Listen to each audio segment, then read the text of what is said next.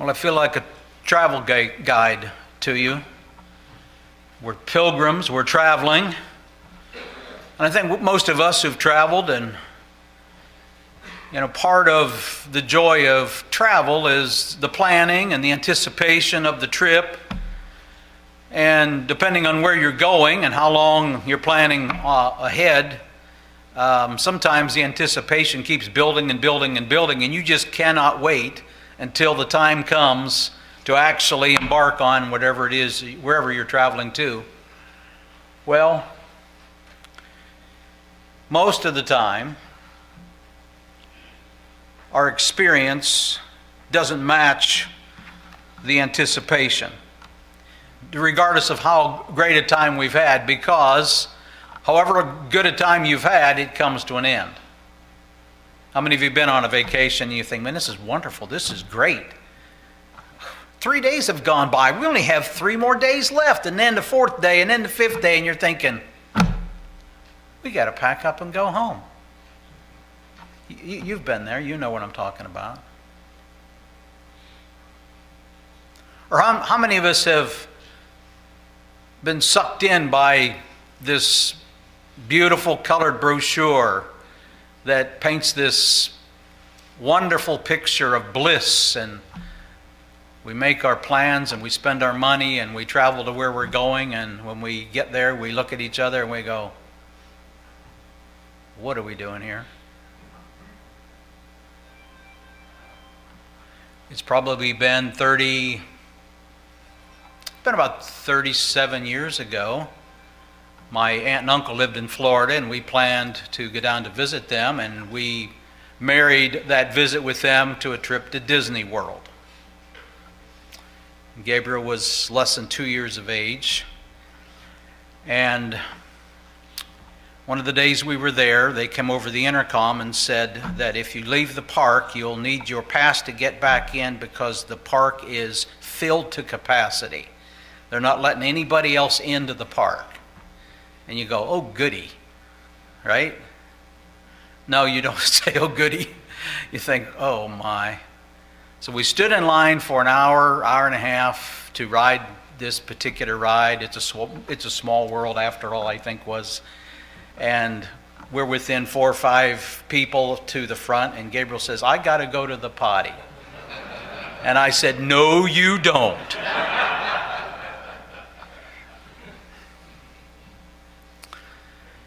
Well, to get serious for a moment, I feel like a travel agent trying to describe to you things that are near unto undescribable, because eyes have not seen, ears have not heard, neither has it entered the heart of man, the things that God has prepared for those who love Him.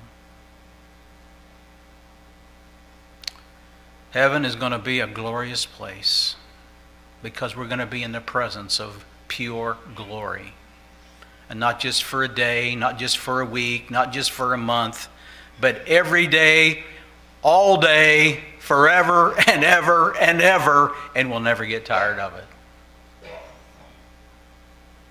Because God will constitute us with desires that are fit for the experience. We'll never tire of it because we'll bask in the glory of it, and it's what we've been created for.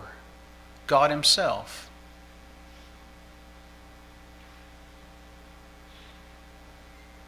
I've said from time to time,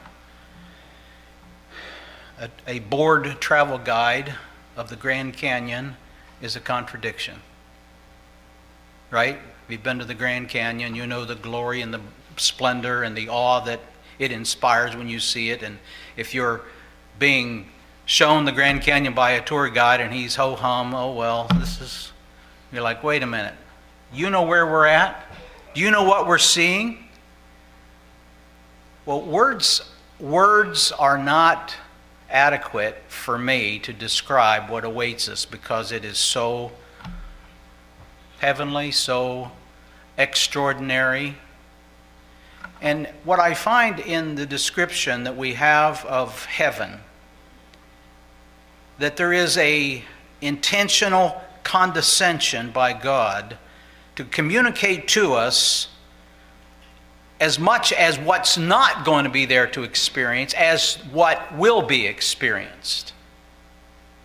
In this passage, I find 10 things that will not be true or present. We will not experience in heaven. That's not my message tonight. My message isn't structured around those 10 things, although I'll mention them to you at some point. But it's when we hear these things that are being described for us, it's on purpose. It's to fill our hearts with anticipation. It's to fuel our hope in God and to long for and anticipate what He has prepared and purchased for us that we will enter into. John Calvin says, the very summit of happiness is to enjoy the presence of God in heaven. Richard Baxter said, he's a great Puritan, he looked forward to the eternal glory, calling it the most happy state of a Christian. Almost sounds like an understatement, doesn't it? Like, okay, if the Puritan Richard Baxter is confined to those kind of words to describe what awaits us, then maybe there's hope for me, because I just feel it's such a loss to try and capture your imagination and to fuel your awe of God and to fuel your hope of what God has prepared for us. To behold His glory, that is our longing. That is what is our future hope. And we are like Abraham, who was looking forward to a city whose maker and builder is God. And we're not looking for a physical city, because in our study here of Revelation chapter 21, we've come to understand that the city that Abraham was looking forward to is the redeemed church. It is the bride of Christ, and we see that. Let me just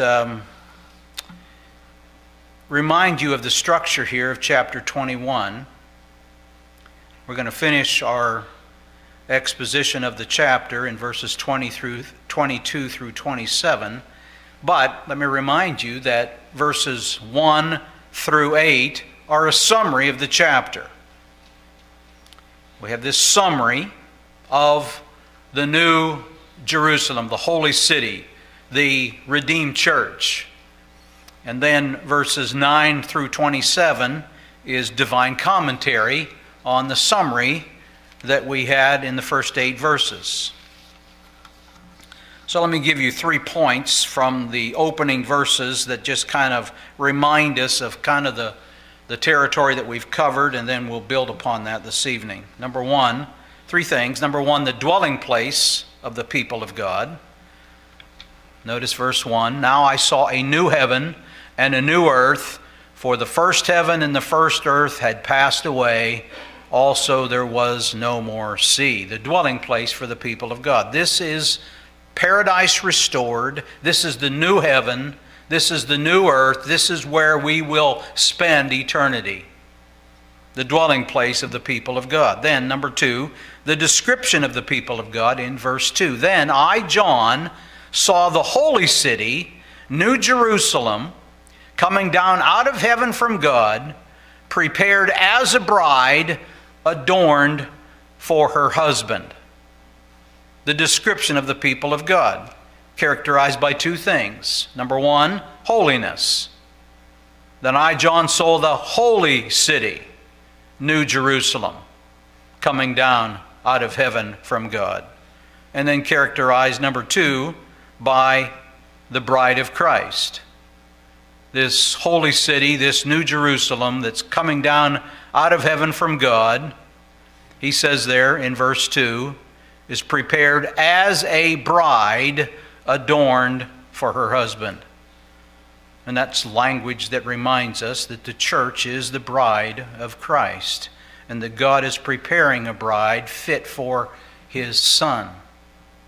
So the dwelling place of the people of God, the description of the people of God, and the blessedness of the people of God in verse 3 and 4 John says, "And I heard a loud voice from heaven saying, Behold, the tabernacle of God is with men, and he will dwell with them, and they shall be his people. God himself will be with them and be their God." 3 times in verse 3, there is a mention of God being with his people. That is the supreme blessedness of our experience, of our hope, of what awaits us. We will be in the presence of God. God will be with us for all eternity. That's verse 3. And then the blessedness of the people of God, verse 4, "And God will wipe away every tear from their eyes. There shall be no more death, nor sorrow, nor crying. There shall be no more pain, for the former things have passed away." And again, note the description of heaven is given to us there in verse 4 with words of negation. It's not things that will be true. It is things that will not be true of heaven, of our eternal state, of our being in the presence of God. No more tears, no more death, no more sorrow, no more crying, no more pain. So, that brief review, but tonight, as we're looking at verses 22 through 27, 3 headings for you. And the title of my message is the temple of the new earth. The temple of the new earth. And 3 things about that. Number 1, the nature of the temple. Number 2, the illumination of the temple. And number 3, the occupants of the temple. You may be a little bit surprised by the title of my message, the temple of the new earth, when you hear the opening words of verse 22, "But I saw no temple in it." The title of your message is the temple of the new earth? But I saw no temple in it. Now please understand, that does not mean there will be no temple. There'll be no physical temple. There'll be no dwelling place. There'll be nothing like a tabernacle, nothing like a temple, nothing like a church building. No place for the people of God to go to experience and enjoy and enter into the presence of God, because God will be everywhere. Are you looking forward to a day you don't have to come to church? Well, in that day you won't need to go to church, because God is everywhere present. He permeates everything. So the nature of the temple. A couple of things about that. Number 1, we're not talking about a physical meeting place. We're talking about something that's spiritual. And listen to what Peter says. Where'd you go? Here we go. 1 Peter chapter 2, verse 4, "Coming to him as to a living stone, rejected indeed by men, but chosen by God and precious, you also as living stones are being built up a spiritual house, a holy priesthood, to offer up spiritual sacrifices acceptable to God through Jesus Christ." The nature of this temple is not a physical building. No temple, no tabernacle. We're talking about a spiritual entity.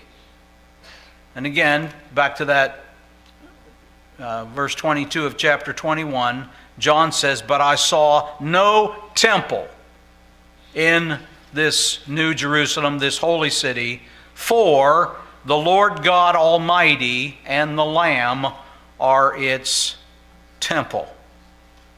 God has chosen to tabernacle with his people. We enjoy God's presence in a spiritual sense, not in a building. This building is just bricks and mortar. But God has chosen to tabernacle with men. The church is the meeting place of God. God promises a special presence. Where two or three are gathered together in his name, he says, there I am in the midst. So that's what is being referred to here as we think about the nature of the temple. It's a remarkable statement, really, isn't it? And it's remarkable for this reason. The temple for the people of God, the tabernacle, the church, has always been the center of the religious life of the people of God. The Old Covenant community as well as the New Covenant community. The temple is the place believers go in order to experience the special presence of God. Because God chose to manifest his special presence in the temple, in the tabernacle, in the church. But in that day, the church will be gathered unto him. We will be fully glorified. God will be with us forever and ever and ever and ever. So when it says, John says, I saw no temple in it, that is the New Jerusalem, for the Lord God Almighty and the Lamb are its temple. I thought about this afternoon in light of the message this morning that was so good about the mediatorial ministry of the Lord Jesus Christ. In that day, Jesus' mediatorial work, his ministry, will not be needed. We will not need Jesus to go through to get to the Father, because we will be in the presence of the Father. So Jesus' mediatorial work will be over and done, and he will take on a new role. And what will that role be? He will be in the presence of his bride. He will be the bridegroom enjoying his bride, the church. When I thought about that today, it just staggered me.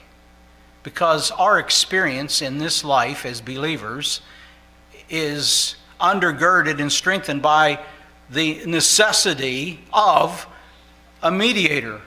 There is one mediator between God and man, the man Christ Jesus, and he is absolutely critical to our worship, to our relationship with Almighty God. But in that day, we will be in the presence, notice what it says, I saw no temple in it, for the Lord God Almighty and the Lamb are its temple.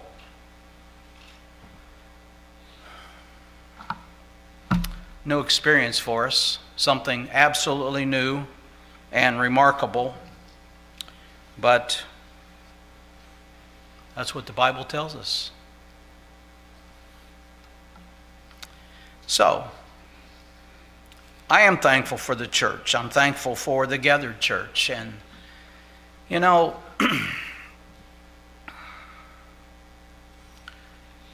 the technology that we have at our disposal is a wonderful thing because it affords the opportunity for those who are hindered, not able to gather with the church, to be able to enjoy church. So right now, I'm not only speaking to the gathered church here in this auditorium, but I'm talking to those who have gathered with us by live stream.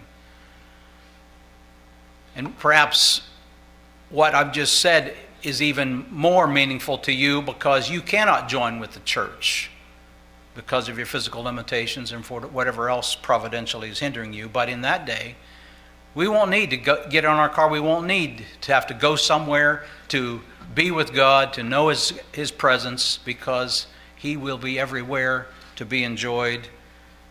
What a day that will be. What a joy awaits the church of the Lord Jesus Christ.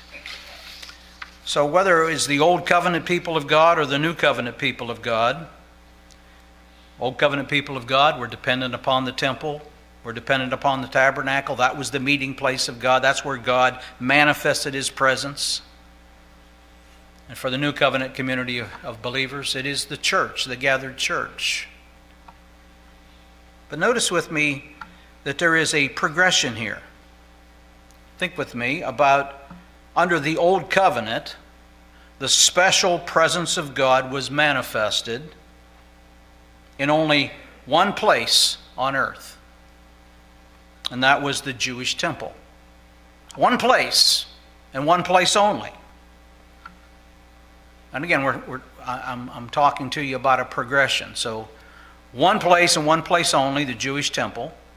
But the new covenant community, there's a special presence of God manifested in many places around the earth, wherever a biblically functioning church gathers for its stated meetings. Do you understand what I'm saying? The progression? The church is gathered all over this world. And wherever the church, a biblically functioning church gathers, God has promised His special presence. But in the new earth, the special presence of God will be manifested in every place, because the whole earth will be the temple of God. In the new earth, the special presence of God will be everywhere. We have nothing to compare that to. There's no precedent for that. It's something that will be brand new, that awaits the people of God, and we're indebted to God to give us this insight so we know what awaits us, and it's meant to fuel our hope and our anticipation for what awaits us. We're talking about the nature of the temple. There is no place in that day that you will be able to go to get more of God, because all of God will be manifested everywhere in the new earth all of the time.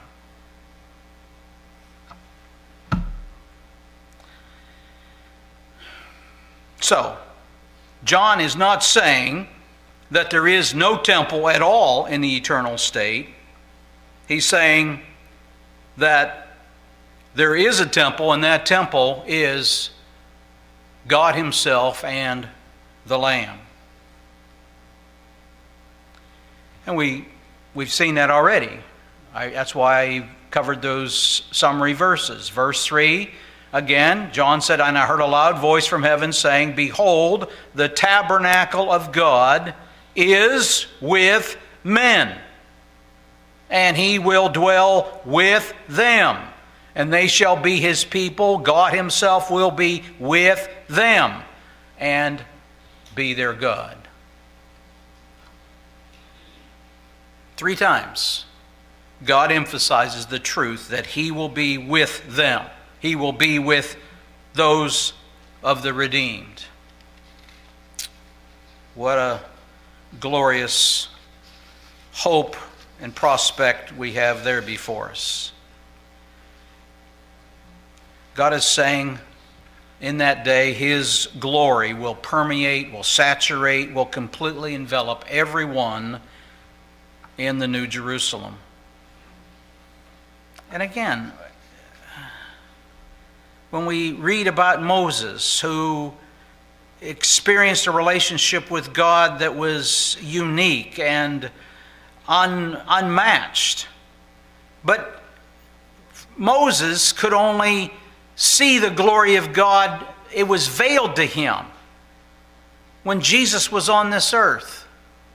On the Mount of Transfiguration, there was a glimpse of His glory, but He, for the most part, almost without exception, without a couple of exceptions, He veiled His glory. Why was that? Because in our sinful state, we are not constituted to be able to enjoy that, to experience that without losing our life, without being consumed.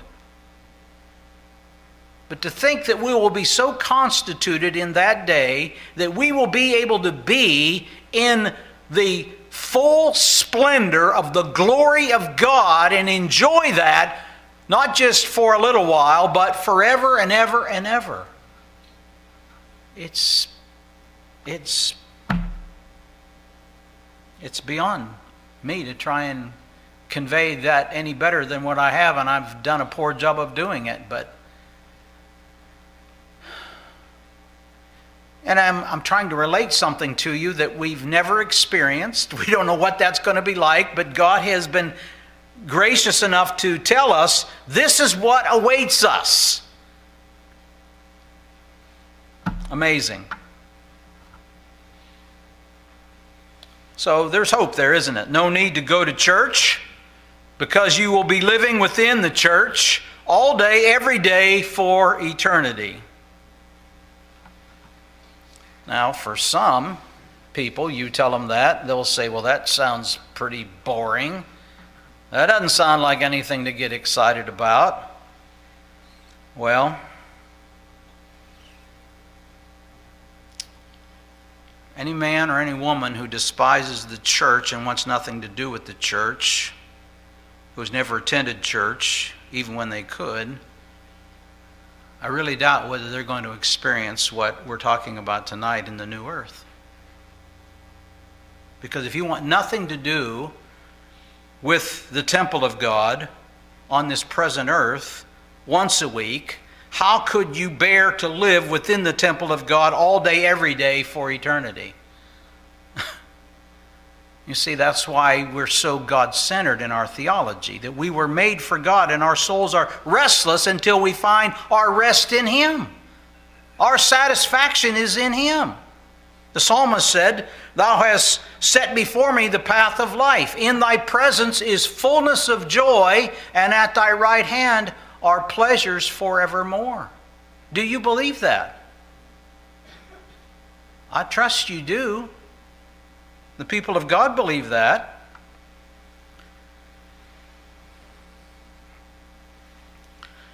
So it's not my purpose to put anybody on a guilt trip who's providentially hindered from being with the gathered church, but I think I've said this before, it sounds a bit trite, and there are exceptions to it, but I heard someone say one time, if a man's religion won't take him to church, it's doubtful that it'll take him to heaven. Why is that? Because Christ loved the church. He loves His church. He gave His life for His church. And if you don't love the church, you don't love Christ. You can't be indifferent to the church and be in a healthy state before God. So I believe a Christ-centered Christian is a church-centered Christian because Christ loves the church, that Christ died for His church, Christ is building His church, Christ indwells the church with His special presence, even as it exists in its impure state on this earth. So the nature of the temple. Number 2, the illumination of the temple. The illumination of the temple, verse 23 says, "The city had no need of the sun or of the moon to shine in it, for the glory of God illuminated it. The Lamb is its light." Now when you hear those words, do not draw the conclusion that there will be no sun or moon in the new earth. It simply says the city had no need of the sun or the moon to shine in it. So again, I don't have the final word on this, but theologians are pretty unanimous in their depiction here that there will be a sun, there will be a moon, but in terms of its need to sustain life and to illuminate and provide light, their need is, what do I say? They're not, well, what's it say? It says, the city had no need of the sun or of the moon to shine in it. Why is that? Well, because the glory of God is more than sufficient to illuminate everything all the time. I've been in Alaska when one particular time there were about 3.5 hours of daylight. And I thought to myself, this would be a depressing place to live in. And then I got to thinking, well, there's a time of the year where there's 20 plus hours of daylight. And you would be one tired person because it's hard to sleep when the sun's out, you know.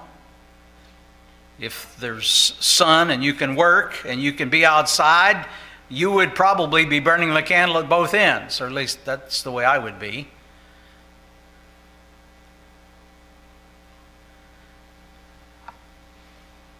No, the illumination of the city.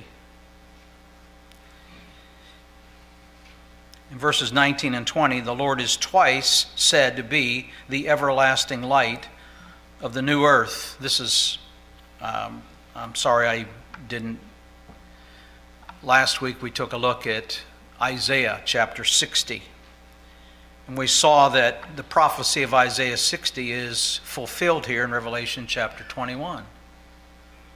And I won't take you back to that again this evening, but I will remind you, though, in Isaiah chapter 24 and verse 23, it says, quote, "Then the moon shall be confounded, and the sun ashamed, when the Lord of hosts shall reign in Mount Zion and in Jerusalem, and before his ancients gloriously." So I think what's being said there is the amount of light of the sun and the moon will be a tiny spark in comparison to the brilliance of the light of the glory of God. That God's glory will provide constant light to the new earth, so that there shall never be any period of darkness or nighttime ever again. I love the anthem our choir does. Brings me to tears every time I hear it. No night there. That's what awaits us. No night there. So just as God's universal presence removes any need for a localized temple in the new earth, God's universal presence also removes the need for any localized source of light in the new earth, because he meets that need in both occasions. Wherever we are, God's presence and God's light will exist. Never again will there be any darkness, and never again will we be able to go away from the presence of God.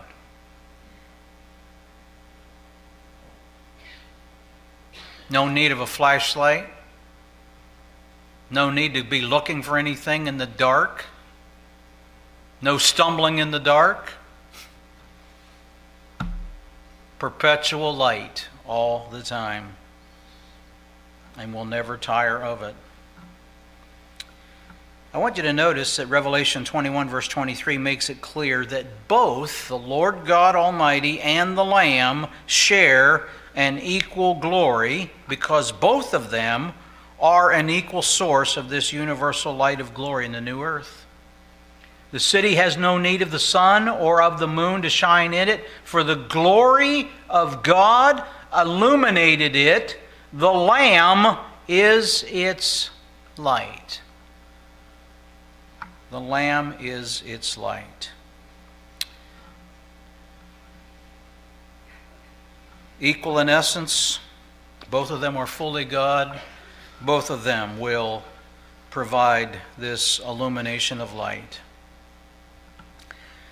You know, as you're studying this, verses of Scripture come to mind that just, burst in your mind, and you think about what Jesus said there in John chapter 8 and verse 12. I am the light of the world. I am the light of the world. Well, this sure gives new understanding, doesn't it? And when you read, God is light, and in him there is no darkness at all. But listen to, this isn't good news for everybody. This is only good news for the people of God. John chapter 3, verse 17 says, "For God did not send his Son into the world to condemn the world, but that the world through him might be saved. He who believes in him is not condemned. He who does not believe is condemned already, because he has not believed in the name of the only begotten Son of God. And this is the condemnation, that the light has come into the world, and men loved darkness rather than light, because their deeds were evil. For everyone practicing evil hates the light and does not come to the light, lest his deeds should be exposed. but he who does the truth comes to the light, and his deeds may be clearly seen that they have been done in God. You know, if we flee from spiritual light that Jesus brings, we'll never dwell in the physical light that he provides later. If we have no appreciation for light, we run from light. And by light, we're talking light is a metaphor for truth. If we have no appetite for truth, then that does not bode well for us. It does not speak well for us. It does not commend us to be a believer. Those who prefer darkness now will live in outer darkness forever, where there will be weeping and wailing and gnashing of teeth. I think this is a pretty good litmus test. How can you tell if somebody is going to wind up on the new earth? Well, ask yourself this: do they love the place of God's special presence here on the earth? Do they love the church where God manifests his special presence? Do they love that? Do they love the spiritual light of Christ's teaching here on this earth? And if they love God's temple here, they love his church.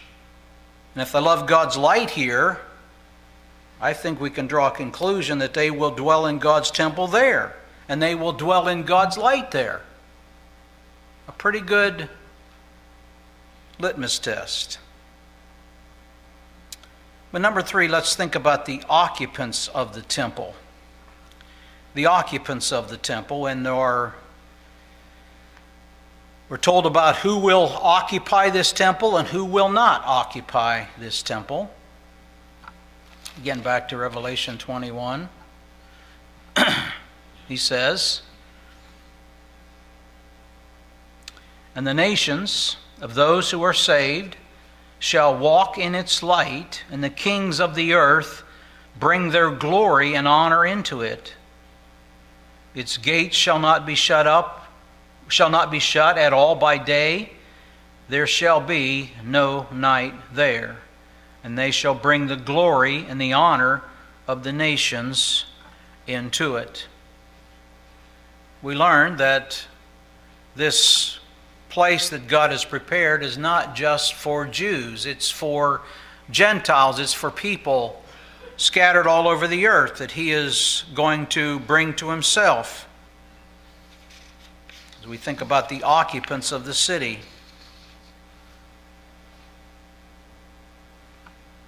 they are the ones whose names are written in the Lamb's Book of Life, verse 27. He says, "There shall be no means enter it anything that defiles or causes an abomination or a lie, but only those who are written in the Lamb's Book of Life." God's saving purposes are not small, they are not narrow, but they are certainly not confined to one ethnic group or nationality of people. You remember the promise that God made to Genesis, that through him all the nations of the earth would be blessed. And God has saved a multitude of people, a multitude that no man can number, out of every tongue, tribe, people, and nation. We're told that in numerous places. Let me remind you of the cyclical nature of the book of Revelation. We have visited this scene of the glorified state in heaven that awaits us numerous times in our study. We saw it in Revelation chapter 7. We had a brief summary there of what we're studying here in Revelation 21.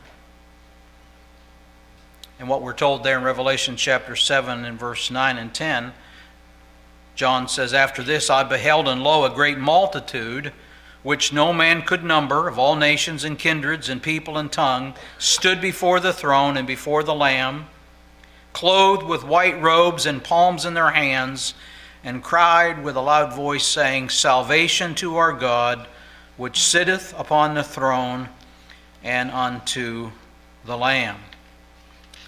So again, this is not anything new. We've seen this before, but there's more detail here. And we are appreciative of everything God has revealed to us. So the question is, who is going to heaven? Who is going to heaven? All the people who are saved. Is it just believing Jews? No. It's going to be all the kings of the earth, all the nations of the earth. Notice again, and the nations of those who are saved shall walk in the light, and the kings of the earth bring their glory and honor into it.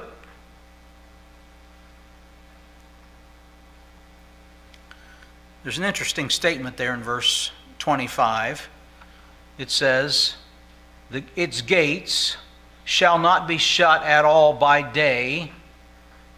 There shall be no night there. Gates, earthly gates. What purpose did they serve? Well, they were always shut at night because night was a time of vulnerability and danger from enemies. But in the new earth, there will be no night.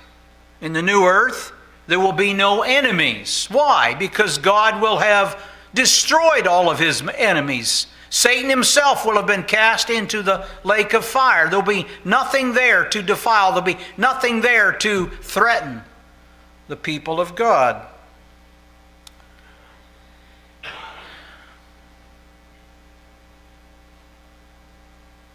One of the things that we do in our routine at night before we retire to bed is to ask one or the other, have you set the alarm? The security alarm. Why do we have a security alarm? Well, because our house has been broken into on several occasions, and therefore we have a security alarm. And when you go to bed at night, there is a sense of safety, knowing that your home is protected. Anybody comes in that's not supposed to be there, the alarms will be going off. Well, in that day, where we're going, it says, its gates shall not be shut at all by day, there shall be no night there. There'll be no need to shut the gate, because those who live on the new earth will be in perfect security and total safety. That's something to look forward to. We're living in a world that's becoming increasingly more and more dangerous. When we think that in that day, all of Christ's enemies will have been vanquished and cast into the lake of fire, it's impossible for anything to assault anyone in the city. We will live in perfect safety and security. So, we're not only told who will be there, who will inhabit the city, but we're told who will be excluded. Notice again verse 27 that says, but there shall by no means enter it anything that defiles or causes an abomination or a lie. 3 vices that are mentioned there in verse 27. One cannot practice immorality, one cannot practice idolatry, and one cannot practice deceit and be a saved person on their way to heaven. Saved people repent of such behavior. Saved people depart from such behavior. And saved people do not practice it or defend it or persist in it. You say, does that mean that if any Christian is... I'm not saying that a believer may not fall into those vices, but I'm saying it will not, it should not, it cannot characterize a person, and for that person to have any assurance that they're going to heaven. Because if those things are present, because we live in a defiling world, those things... we could be guilty of those things. We must repent of those things. and be cleansed of those things, and they must not characterize our life. That's what it's telling us. So,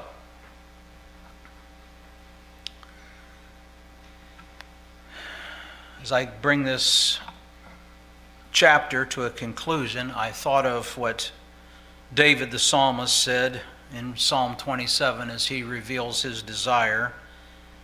And I thought this would be an excellent challenge for us. He says, one thing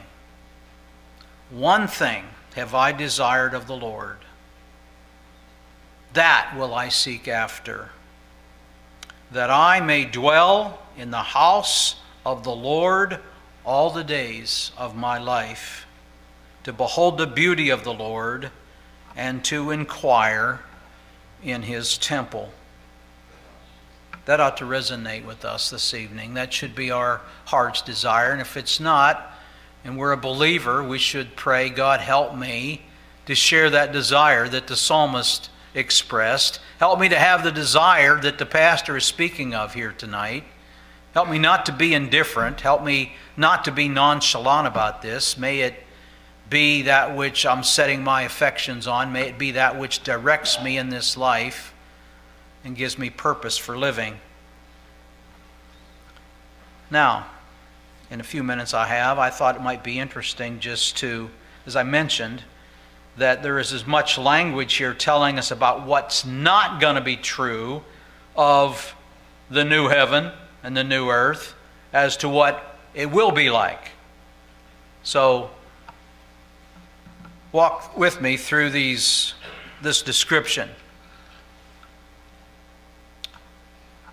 Revelation 21 says, Now I saw a new heaven and a new earth, for the first heaven and the first earth had passed away. Also, there was no more sea. No more sea. First thing mentioned. Down to verse 4. God will wipe away every tear from their eyes. There will be no more death, number 2.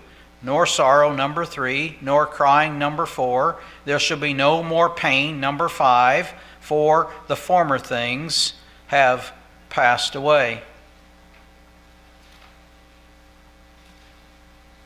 Over to verse 22. Well, our passage tonight. There will be no physical temple, no tabernacle, no physical dwelling place. That's another negation. Number 6. There will be no night there. Number 7. There will be no gates there. Number 8.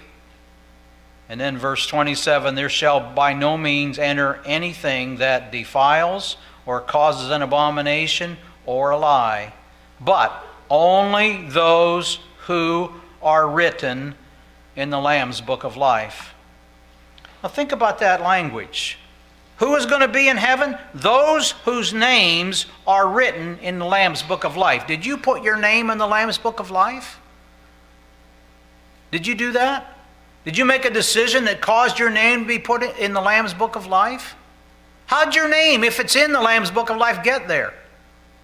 Who put it there? Who put it there? God Himself put it there. When did He put it there? Oh, after He saw me exercise my... When did He put it there? Before the foundations of the world. So if your name's there, do you get any credit for that? Is there anything you can say, you know what? There's merit there for me. No. But only those who are written in the Lamb's Book of Life.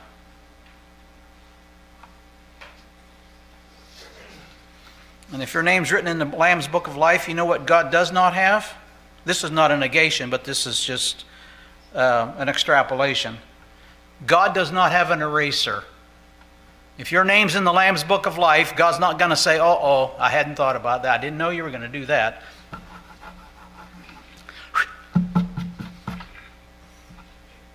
No. If your name's in the Lamb's Book of Life, it's there, forever will be. We're kept by the power of God, saved by His grace. He who began a good work in you will continue it until the day of Jesus Christ. God's got a lot of work yet to do in us, doesn't He? So that we're fit for this kind of habitation. You say, well, should I feel guilty that I'm not as excited about this as you are? Well, I'll leave that up to God. I'm not here to put a guilt trip on you, but maybe this will help you. Because you are constituted still with a sinful nature, you say, well, I thought I had God's nature. Listen to me. When God saved you, He did not eradicate your sin nature. Your sin nature got a roommate. All right? And your sin nature got a roommate in the divine nature. And there's a battle going on. There's a war going on. That's why Paul says the flesh wars against the spirit and the spirit against the flesh, because they are contrary one to the other. I remember a man coming to me and he says, this Christian thing, I just don't get it. I'd never made a profession of faith. I never thought of myself to be a Christian man, but so I was just living my life, doing what I wanted, but my conscience wasn't bothering me. And now that I'm a Christian, I'm a miserable person. There's this fight, this war going on all the time. I'm tired of it. And he was wondering whether he was a Christian. I said, well, listen, I'm not the Holy Spirit here. I can't give you divine assurance, but I can encourage you. You're talking like a Christian. Only a Christian knows about this internal conflict and this war between the flesh and the spirit. So back to my point. What if you're not as excited about what we're talking about tonight as you probably feel like you ought to be? Well, if you're God's child, and God's still working on you, we're all under construction, you're going to have a new constitution. And you can say, you know what? There's a lot to look forward to here. I'm not in a static condition. God has a purpose and a plan. And I'm justified, I'm progressively being sanctified, and He's going to glorify me. And wherever you happen to be in that process of progressive sanctification, it may be a quantum leap when you die, I don't know. But you're not going to heaven without being glorified, because you couldn't exist there. So there's a reconstituting of your sin nature will be gone. You will be perfectly glorified, perfectly sanctified. And that ought to thrill our hearts to say, you know what? If that happens, that's going to be as much of God's doing than me being justified, right? You're not going to work yourself up to that, are you? God didn't say, okay, I saved you. You get busy getting yourself ready for heaven, and when you're ready, I'll call you. No. If that's the case, we'll be waiting a long time, right? No. That's why Jesus is the author and He's the finisher of our faith. What He started, He will finish. I'm looking forward to the finished product. How about you? Huh? Aren't you looking forward to being done with your sin nature? Aren't you looking forward to be prepared for this kind of living? Well, you say, well, yeah, sounds boring to me. All eternity for every day, every week, every month, every year? Yep, it's exactly right. And you won't be bored. You'll be thrilled. Because we're in the presence of a God that we can never fully understand. We'll have time for all of our inquiries and all of our, as I said, when Paul says, eyes haven't seen, ears haven't heard, neither has it entered into the heart of man the things God has prepared for those who love Him. And if you love Him tonight, it's because He first loved you. It's because He put a love in your heart for Him. Right? Amen. Well, believe it or not, next time we're in the last chapter of the book of the Revelation. Let's pray. Father, we bow to thank you for your grace that has saved us, for your grace that is sanctifying us, for your grace that will one day fully and finally glorify us and fit us for your presence for all eternity. And Lord, this temporal life is short. It is but a vapor that appeareth for a little while and vanisheth away. How thankful we are that you have an eternity for us to enjoy. And that enjoyment will be you and your glory. So cause our hearts to be filled with hope and anticipation and with new faith to trust you for what you are doing in us that's going to prepare us for that day. Again, thank you for the Word of God. Thank you for preserving it for us. Thank you for reminding us of what it is that you have prepared for your people. We bless you and thank you for this. In Jesus' name, amen.